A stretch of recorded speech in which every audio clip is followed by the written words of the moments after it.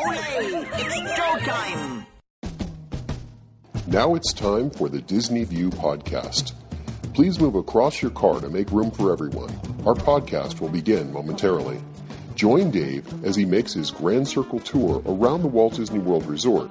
Dave is a dreamer and an engineer who enjoys the magic and wonder of it all, but understands Disney's place in history and respects the legacy that's been left. Come along and hear Dave's thoughts about Walt Disney World and see it through Dave's eyes. Please stand clear of the podcaster. Por favor, manténganse alejado del David. And now, here's your host. Hey everyone, it's Dave. Welcome to another edition of Dave's Disney View podcast.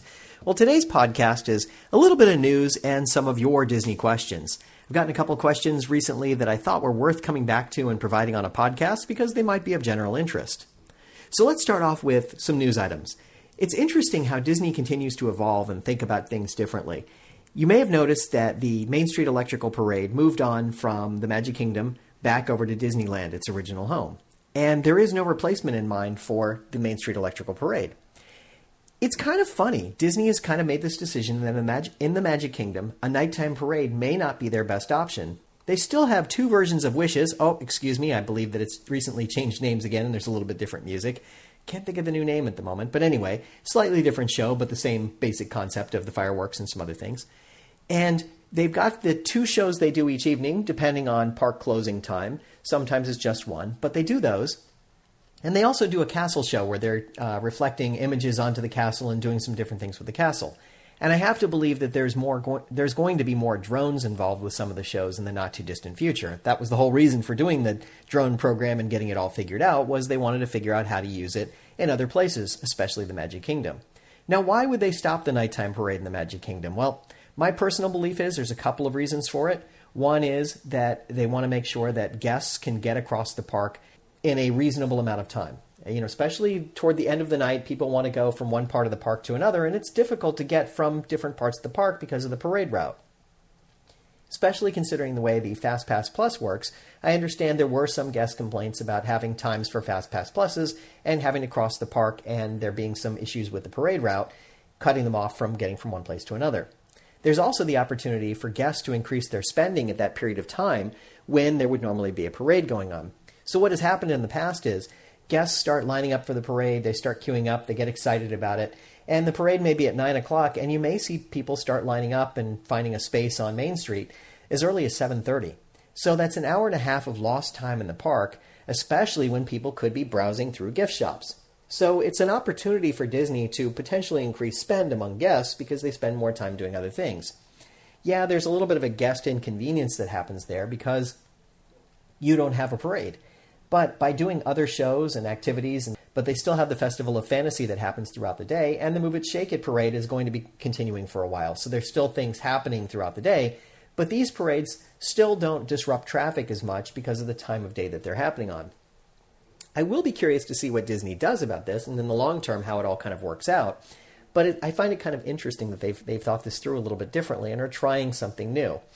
Plus, of course, don't forget the fact that a parade is moderately expensive, especially some of the more sophisticated parades, like, say, SpectraMagic that they had in the past, which had many dancers and a lot of illumination and a lot of things happening. It's expensive to run a parade like that, in terms of the overall cost and the number of cast members that they have to use and so forth. So I'm sure that was a factor in consideration when they thought about getting rid of a parade. Bean counters being what they are, that's sometimes what happens. But the guest experience, you expect that they'll do more things to kind of plus it a little bit and make it a little more compelling to be there in the evenings rather than having a nighttime parade.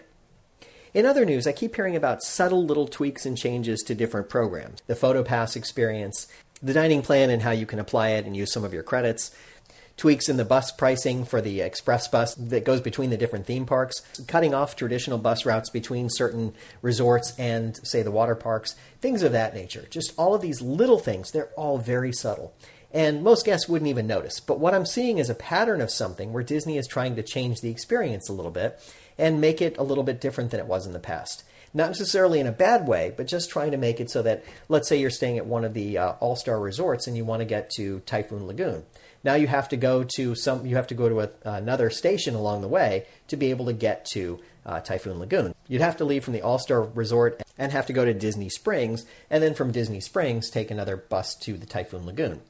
So it's enough to notice, but it's not so much that it's a huge inconvenience. And again, like the dining plan with some of the changes to the way you can use your credits, those are very subtle things that have no direct impact on most guests, but they're just things that you start to notice where Disney is kind of changing little policies and little things.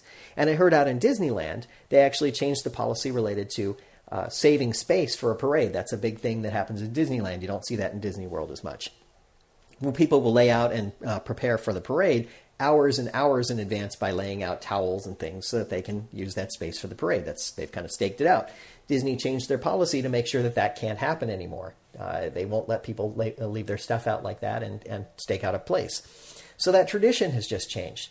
I'm not saying the tradition was right or wrong or indifferent. I'm just pointing out that Disney changed the policy and changed the tradition in doing so. I found that to be kind of interesting in the way they approached it. Now, another story that's been floating around is that Disney filed for permits to actually create a kind of gondola ride system that would go between different areas. That's somewhere in the area of Disney Springs, the studios, and Epcot, and may go into some of the resorts in that area. Now, whether they actually proceed to make a gondola or whether they actually proceed to make something else, I don't know. But it's interesting that Disney is kind of looking for different ways to move guests around. As I've mentioned on many podcasts in the past, buses are expensive, they're dirty, they're not environmentally friendly. There's a lot more maintenance that's required on them. So if you could come up with a different way to get guests from point A to point B, all the better. I still think the monorail system is probably your best bet in terms of getting people around, but I appreciate the fact that Disney is looking at alternative means of getting people around. And if anybody could come up with a creative way of doing it, I would think it would be Disney. So maybe you'll see a gondola system similar to what you see in other places around the world, or maybe you'll see something else. It's not really a gondola per se, but some other sort of thing. Because when you think gondola, the first thing you think of is the Skyway, what they used to have at Disneyland and Walt Disney World. But I don't think that's what they have in mind. Certainly not those cars like that are small four-person buckets. But I would believe that they might think about something bigger that's a mass transportation system. Perhaps they'll come up with something very clever that's cost-effective that they could do that would make it easier to get from a couple of points around that area of the world. And if they can do that, then they could start to expand it out to other places. So perhaps they could be innovative and come up with some creative solutions. The question is, kind of like the monorails in a sense, you only have a certain amount of track you can travel on, and you have to be able to get from point A to point B to point C and then back and forth. So to be able to do a circuit is sort of a challenge. And how do you move from one place to another? Maybe it just goes around in a giant circle and just stops at all these different places. Or maybe they'd have different routes that would go to different places. I don't know. But the intriguing prospect is that they might come up with something innovative and kind of cool. And you have to figure that Disney would come up with some kind of unique looking cars too. Whatever transportation mode they come up with, you have to figure that they'll come up with some sort of unique car system, some vehicle that would make it kind of cool. Disney never skimps on that sort of a thing where they make it really look like something compelling. It's not just the way it goes. It's not just the mode of transportation, but there's some stylish nature to it that makes it kind of cool.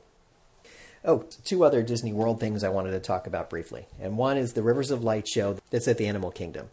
I heard this open recently. I haven't had a chance to see it myself, but I have seen a video of it. And I'm like, I want to see this. I want to see the technology that Disney's using to come up with a creative show that shows off a creative spirit. It kind of goes along with the idea of the Animal Kingdom and some of the things that they wanted to do there. So I look forward to seeing it in the not too distant future because I really do want to see what it looks like and how Disney kind of built that experience. It's the first time they've done a nighttime show at the Animal Kingdom. So that one sounds intriguing to me. The other thing is Pandora, the World of Avatar, is expected to open on May 27th. Now, I'm still not convinced that I like the whole Pandora experience or the Avatar movie, but that's okay. I like what I've seen in terms of what they're doing with the audio animatronics, with some of the rides, some of the concepts that they've come up with. And when you look in there at some of the videos and seen some pictures online that people have taken, imagery that they've created, this sense of imagination, the things they've done are really interesting. And I think they've done a very creative job of making something that's kind of cool. So I look forward to seeing it. Sometime in the next couple of months, I'd like to make it to be able to see that as well. It's over at Disney's Animal Kingdom. There's going to be a big preview going on of it. I don't know if I'm going to make it up for the preview. I have my doubts about that, but I'm going to try and go as soon afterwards as I can to give some feedback on what I think about it. So there you go. Now, as far as questions that I've gotten, there was one big question I've gotten a couple of times in the last, couple of weeks, I'd say. And that big question is, can you tell me a little bit more about the Magic Bands, the FastPass Plus, and how it all works? I get it. It's a kind of an overwhelming thing, especially for somebody who hasn't been to Disney World in quite some time. And you look at it and you go, what the heck are they doing there? So let's take a step back and look at this. The main thing is here that they created something called the Magic Band. It looks something like a wristwatch, but perhaps it's a little more colorful, and it doesn't have a face on it that tells time, but it feels sort of like a wristwatch. You wear that on your arm, and that device is your room key, your theme park tickets, your link to your dining plan, and a link to a credit card so that you can actually make purchases if you want to. Now, there's some security around it. You have a PIN code that goes along with it, but essentially, this becomes the all-in-one solution to everything you're doing when you're at Disney World. And it also connects to the system so that you can use it for FastPass. So basically, when you decide you're going to take a vacation, you make a vacation purchase to stay on property at Disney. So you're going to stay at one of the Disney Resort hotels. When you're booking it, they will automatically customize and send you Magic Bands for each one of the members of the party that you list on the reservation. So when you get there, essentially check-in is much simpler now because you've already got a credit card on file, you've already got the band in your hands, you've already got your theme park tickets, so you can just go off and start enjoying your day. You go up to the front desk, depending on which resort you stay in. Some of them have it a little more simplified than others, but essentially you go up to the front desk, they say, yep, you're here, check you in, and they tell you what room you're in. In some resorts, they'll actually give you a text message to tell you what room you're in, so you can just show up at the room. Now, if you're taking the Magical Express because you came via the plane, they'll take care of you that way too, because as you get off the bus, they'll direct you to the right place, whether it's directing you to the front desk or directing you to your room, whatever's appropriate, and they'll get you there. And you can go off and start enjoying Disney Magic right away. So it's a really pretty cool thing. It's a very simple thing. They made it very easy to use in that sense. There's also the My Disney Experience app that goes on your phone or your electronic device, because maybe you're carrying an iPad around with you. I've seen people carrying around, larger devices in the parks. So you download that app, and that app allows you to do a lot more things within it. So you can make dining reservations, you can actually book your fast passes through it and so forth. You can do all of these things in real time while you're in the parks. Very cool. Now, if you're staying on Disney property and you're staying at a resort hotel, the deal is that you can start booking your fast passes up to 60 days in advance of your arrival. So when you've got your reservation and you're all set, within 60 days, you can actually log into the app and you can actually start to book your fast passes. Now, the FastPass program's a little quirky to use, a little clunky. They tried to make it as user-friendly as they could, but they're trying to manage where people tier into different rides and shows and attractions. So you might have to tweak it a little bit and play with it a little bit to get some of the things you want. But essentially, on the 60th day from your arrival, you can start booking your fast passes and decide what attractions you want to see on which days. Now, the rules around the fast passes are, for the most part, you can only have 3 at any given time, and they have to be in the same park. So as you plan your days, you'll think, okay, Monday I want to be in the Magic Kingdom, Tuesday I want to be in Epcot, Wednesday I want to be in the studios. So as you're doing that, you can start to book your fast passes in that grouping. So it doesn't make it easy to do park hopping in that sense. But what they do allow you to do is after you've used up those 3 fast passes in one day, you can add another fast pass for either the same park you're in or for a different park. And as you may have heard me say, I've used this to my advantage in the past. A couple of times I've booked a fast pass and as I'm standing in the park, I go, gee, I wonder if so-and-so is available, and I go look. And I may see that it's in a different park, and I'm like, great, I'm going to go take that one and I'm going to go see it. That's how I got to see Frozen Ever After. I was just standing in the park and I was slipping through and I saw that there was one available and I took it because I'd already used my 3 for the day. So it kind of, I was actually in the studios at that point. So I had to actually switch parks, but it worked out. So that's kind of how the FastPass system works. Now, you can book your entire FastPass selection beginning on the day of 60 days out from the first day of your trip. So let's suppose you were going to arrive on a Monday and you're staying through a Friday. It's 60 days from the Monday you can actually book all the way through Friday. So just kind of keep that in mind. You can book the entire trip on the first time you go in. Of course, dining reservations can be made pretty much any time within 180 days. So from the day you book your trip, you can start planning your dining, even though the fast passes can't be booked within 60 days. Now, Disney does a good job of kind of reminding you about all these little features and tips as you're going through it. So they'll remind you, hey, you're 60 days out, you might want to do this. Hey, you're 180 days out, you might want to do this. They kind of give you those tips and help you out. They make it exciting. They give you all this information. So When you get to the parks, you can actually just use your Magic Band. You walk up to the new kiosks. They're just little poles with a Mickey Mouse head on the top. There are plenty of cast members around to help you. And you just tap your arm up against the pole. It swings around with a white light. And then when the little finger scan stand lights up, you put your finger on it. And if it's your first time going in, it's whatever finger you choose. And after that, it's the same finger every time. You just put your finger on it and it will turn green, telling you can enter the park. If there are issues or any problems, some cast member will help you. No problem. They'll help you out. They'll take care of you. I know we've had some issues going in a couple of times, especially when it was new. There was a lot of little quirky issues that came up. But more recently, I haven't had any issues with it. It's been really easy, been very convenient, works every time. With the FastPass Plus, you basically go up to the FastPass return for any ride or show you're going to go into, tap your band against that, and it will let you in.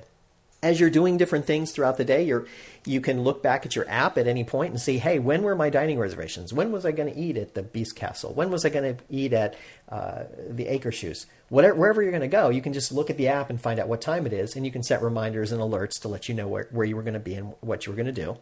And you just go there. You can charge directly to your Magic Band as you go there. If you're using the dining plan, it's linked up to your Magic Band as well.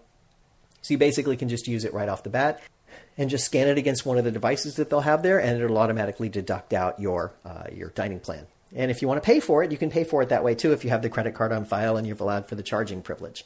It's very easy. They make it really, really simple in that sense. Disney will always find a way to make it easy to take your money. Trust me on this. And I don't mean that to be insulting toward anybody. They just want to make it as seamless as possible. Now, I have heard people say, hey, when I start charging to this thing, I'm really not keeping track of what I'm charging. So in the past, people might have used cash or traveler's checks, kept all the receipts. They know how much money they have left. They know how much they spent, right? They came in with $1,000. Now they only have $100 left. That means they spent $900. When you were using credit cards all the time, it was the same kind of a thing. You'd go in and you'd spend some money and you'd have all the receipts so you could kind of keep track daily of how much you were spending. With this, it's a little harder. It's not impossible. You can still go in the app and see how much you've spent, but it's a little bit easier to kind of overspend in a way because you don't know exactly how much you're spending at any given time. I mean, you know what the amount is that came off that you were charging, but you went and charged $10 here and $5 here and $3 there, bought a balloon, bought an ice cream, whatever, and suddenly it's $100.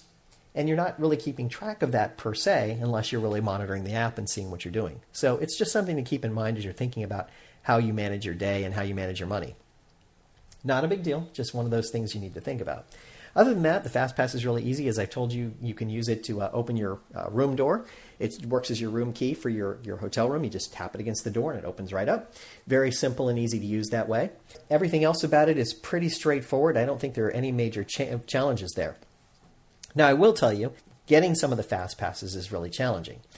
If you happen to be staying not on Disney property, the maximum amount of time you can use to book a FastPass is 30 days. So you lose that 30-day window where other guests are getting that opportunity to book their FastPasses. You only have 30 days out to do it. For me, I travel a lot on a short notice. It's a week or two in advance that I know I'm going to go. So I don't always have that luxury. I'll try and book what I can, but I'll try and go on the fly and book some other things as I go. I can tell you that while you're there, the thing that FastPass Plus has done is it's changed the queuing model.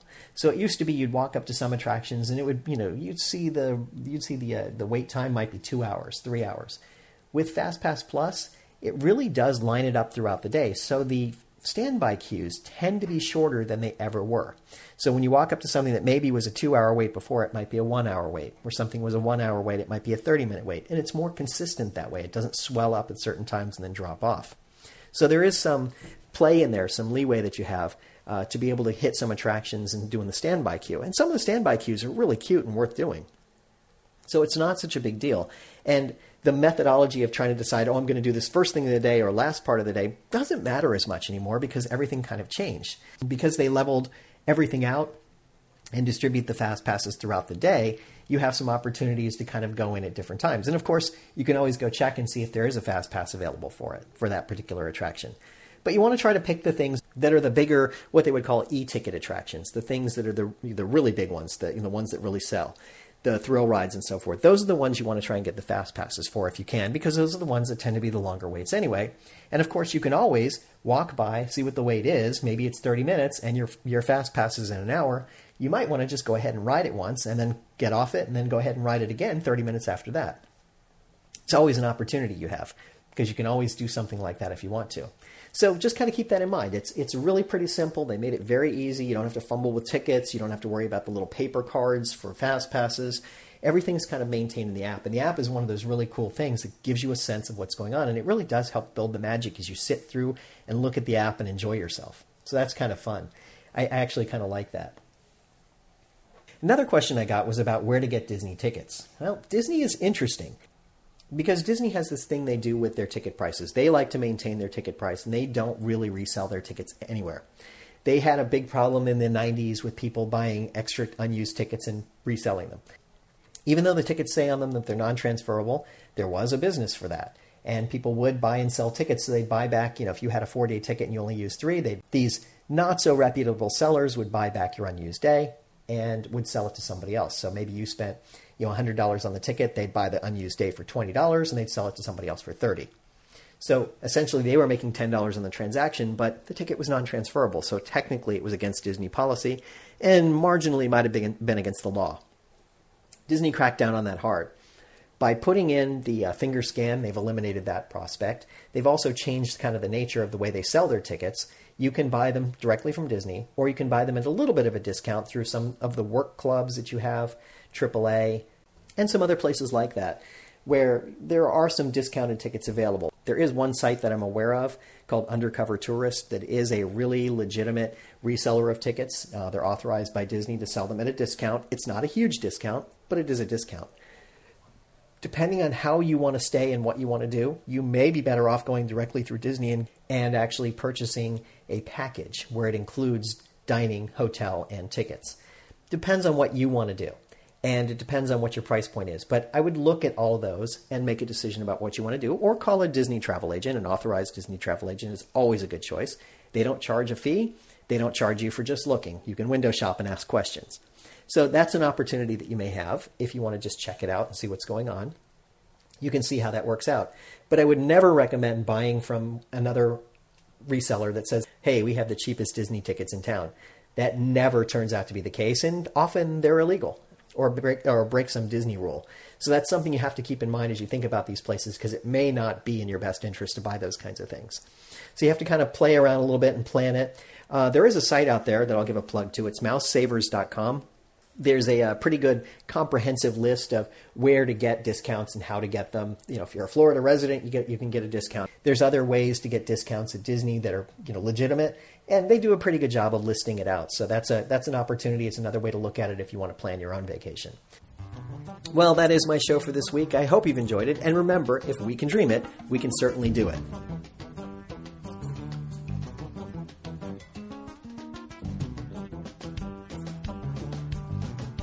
Thank you for tuning in to the Disney View podcast. We hope you had a pleasant stay and arrive home safely. Please remain seated until your ride vehicle stops completely. Then, gather your personal belongings and step out onto the moving platform. And yes, I know it went by so quickly, but don't worry. One of the nice things about traveling on this podcast is that the journey is just beginning. Show notes are available on DisneyWorldPodcast.net. While there, please check out some of our affiliates. You'll also find links to Dave's iPhone and iPad apps. There's an app for pin trading, one for finding hidden Mickeys, and an app for finding and tracking pressed pennies around the Walt Disney World Resort. And you never know just what Dave is working on next. If you have questions, feel free to drop Dave an email at davesdisneyview@gmail.com. Original music you're hearing in this podcast is Oslo Doom by Gilberto Gil. Of course, this is a fan podcast and in no way affiliated with the Walt Disney Company.